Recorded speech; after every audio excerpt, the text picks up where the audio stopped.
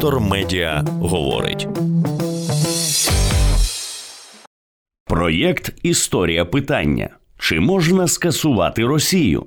Автор Марія Спаляк. Журналісти ТСН зробили потужний документальний проєкт, який за допомогою історії пояснює сучасні події. В етері єдиного марафону вийшов проєкт кореспондента ТСН Станіслава Ясинського «Історія. Питання».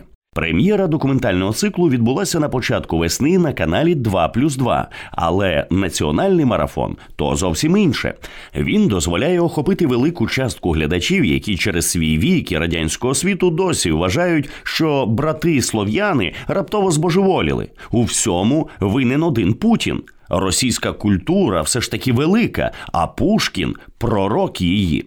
Історія питання пояснює, чому не раптово, не збожеволіли, та й не брати взагалі, звісно.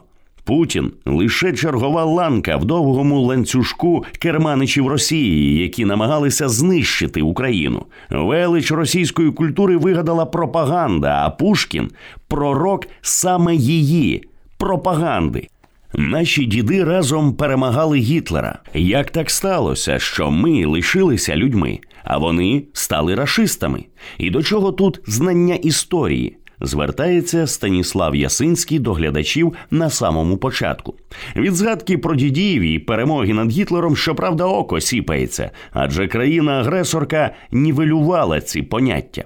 Хоча таке апелювання точно приверне увагу тих, хто ще має якісь ілюзії про спільне минуле. Але хибно вважати історію питання лише просвітницьким проєктом для пенсіонерів. Насправді це глибоке й украй цікаве історичне розслідування, що покращить розуміння природи зла, навіть у обізнаних із тонкощами російсько-українських стосунків глядачів.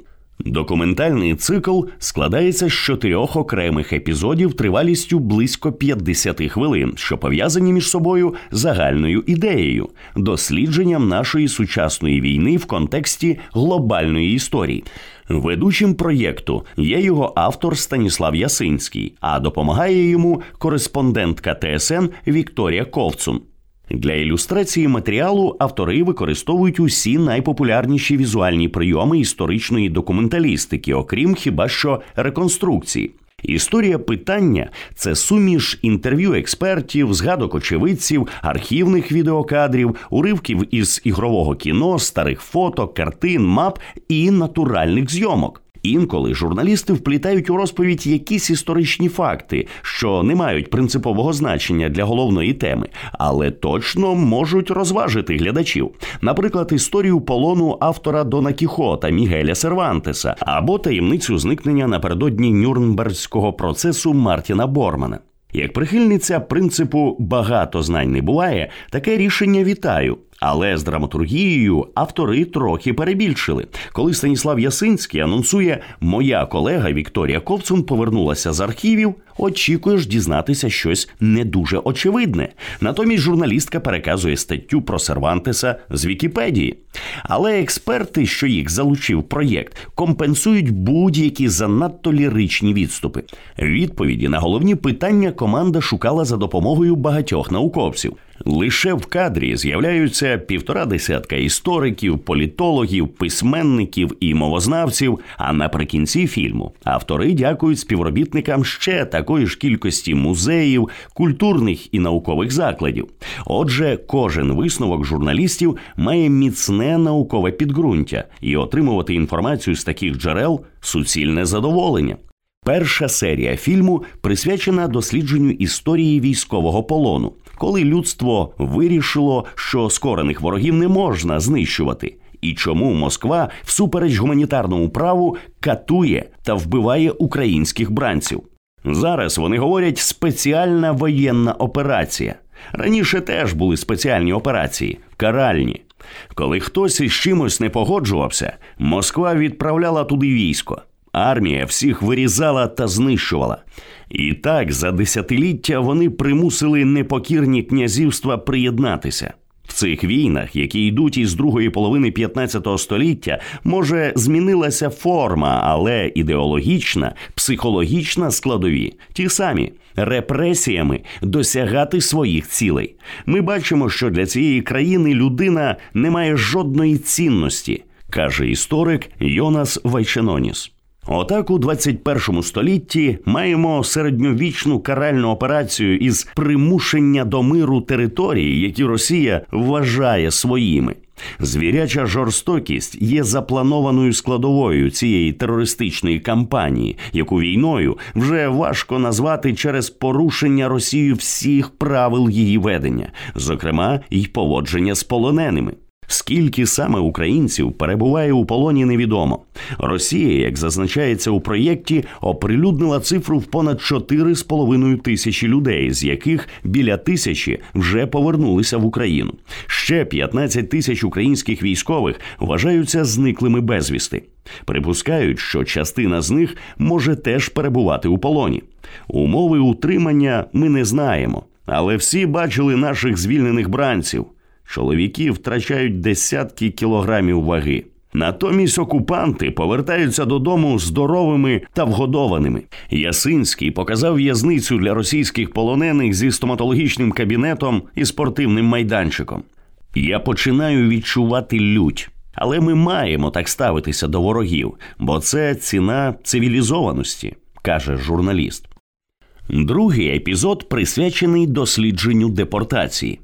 У вкрай насиченій серії автори встигають розповісти про появу цього явища в історії людства, його мету, найбільш жорстокі хвилі депортації, що влаштовувала Росія впродовж свого існування, справжню мету депортації кримських татар і ціну, яку заплатив за це рішення Сталіна корінний народ Криму та Україна в цілому. Якби не депортація, спроби анексії півострова у 2014 році не було б, адже нікому б не спало на думку сказати, що Крим – це російська земля, вважає дослідник історії Криму Сергій Громенко. На його думку, головною метою Сталіна, за чиїм наказом понад 200 тисяч кримських татар за 3 дні вигнали зі свого дому, була підготовка плацдарму для запланованої СРСР війни з Туреччиною за контроль над протоками Босфором і Дарданеллами. Сталін хотів виправити історичну помилку Російської імперії, яка не змогла підкорити Стамбул. З якихось причин тієї війни не сталося. Але мріяти про виправлення історичних помилок Росія, як ми бачимо, не припинила. І досі використовує депортацію як інструмент. За різними оцінками, від 1 до 2,5 мільйонів українців були депортовані з окупованих територій до Росії. Вони не поїхали добровільно, а були насильно вивезені в іншу країну через неможливість перетнути лінію фронту в український бік. Про це свідчить розповідь жительки Маріуполя Вікторії Білої, яку вивезли в Росію разом із 2 дітьми. Їхнє повернення до України більше нагадує шпигунський детектив, ніж реальне життя. Українці, які опинилися в Росії без грошей і підтримки близьких, самостійно повернутися додому, вочевидь, не можуть. Третю серію Станіслав Ясинський присвятив дослідженню денацифікації та декомунізації. Не тих злочинних цілей СВО, що їх проголосив Путін на початку широкомасштабного вторгнення в Україну, а справжньої денацифікації, яку свого часу проходила повоєнна Німеччина, та справжньої декомунізації, що так і не відбулася на пострадянському просторі. Існував вузький коридор можливостей приблизно до 1993 року, коли можна було вмовити Захід і Росію провести міжнародний процес по типу Нюрнберга із засудженням комуністичних злочинів. Але ним не скористалися, наголошує Сергій Громенко. Через безкарність у Росії із суміші комунізму та нацизму народилася нова ідеологія – рашизм.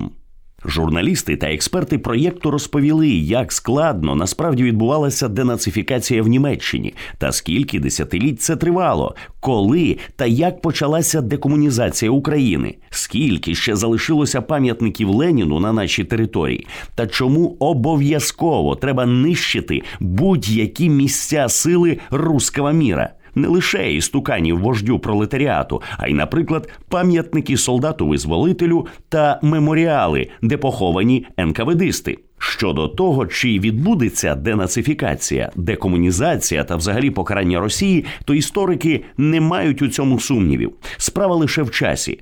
У випадку Росії світ зараз відкриває сутність, і це буде тривати дуже тяжко. Нормальній людині купа того всього просто на голову не налазить. Ми дивимось, і ми в шоку. Наші західні союзники в не меншому шоку. Тому це буде надовго. І може бути так, що спочатку буде воєнна перемога, розчленування, денуклеаризація Росії. А потім ще потрібно буде розбиратися з тим, де Росія, а де русифікація підкорених народів, вважає історикиня Олеся Ісаюк. Четверту і останню на сьогодні серію проєкту автор назвав «Відміна культури».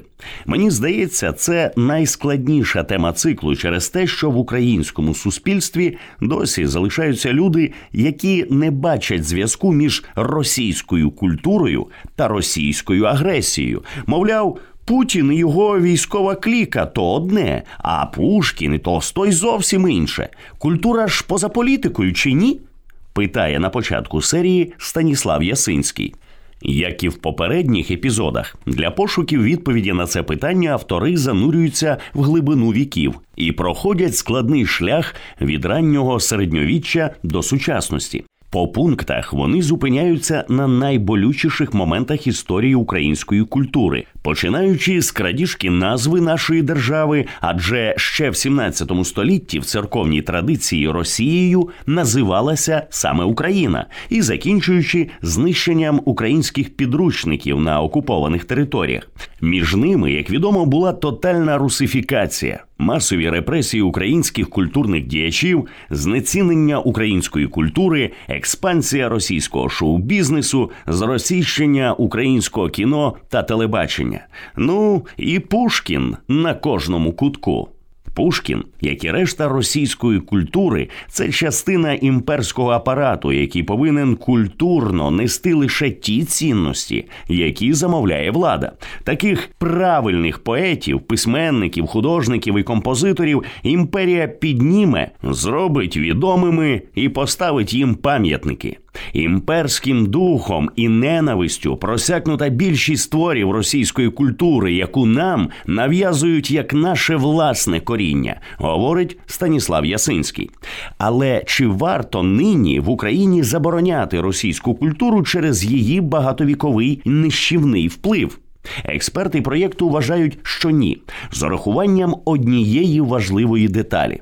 Скасувати Росію? Як це можливо? Скасувати культуру навіть для себе самих? Очевидно, що у нас не з'явиться ніяка бандерівська поліція моралі, яка буде ходити по хатах і перевіряти, а чи не слухаєте ви там часом сплін? Ми повинні визначити російську культуру як іншого, інвазійного іншого, який зайняв ті позиції, які зайняв у єдиний доступний йому спосіб – витісненням і фізичним знищенням культури української, наголошує письменник Остап Українець. Ну а далі кожен українець може визначитися сам, чи готовий він і далі плекати того іншого, поки ця інопланетна істота не зжере його зсередини. І наостанок гарні новини. Перші 4 серії історії питання позначені як перший сезон, а це означає, що далі буде. Детектор медіа говорить.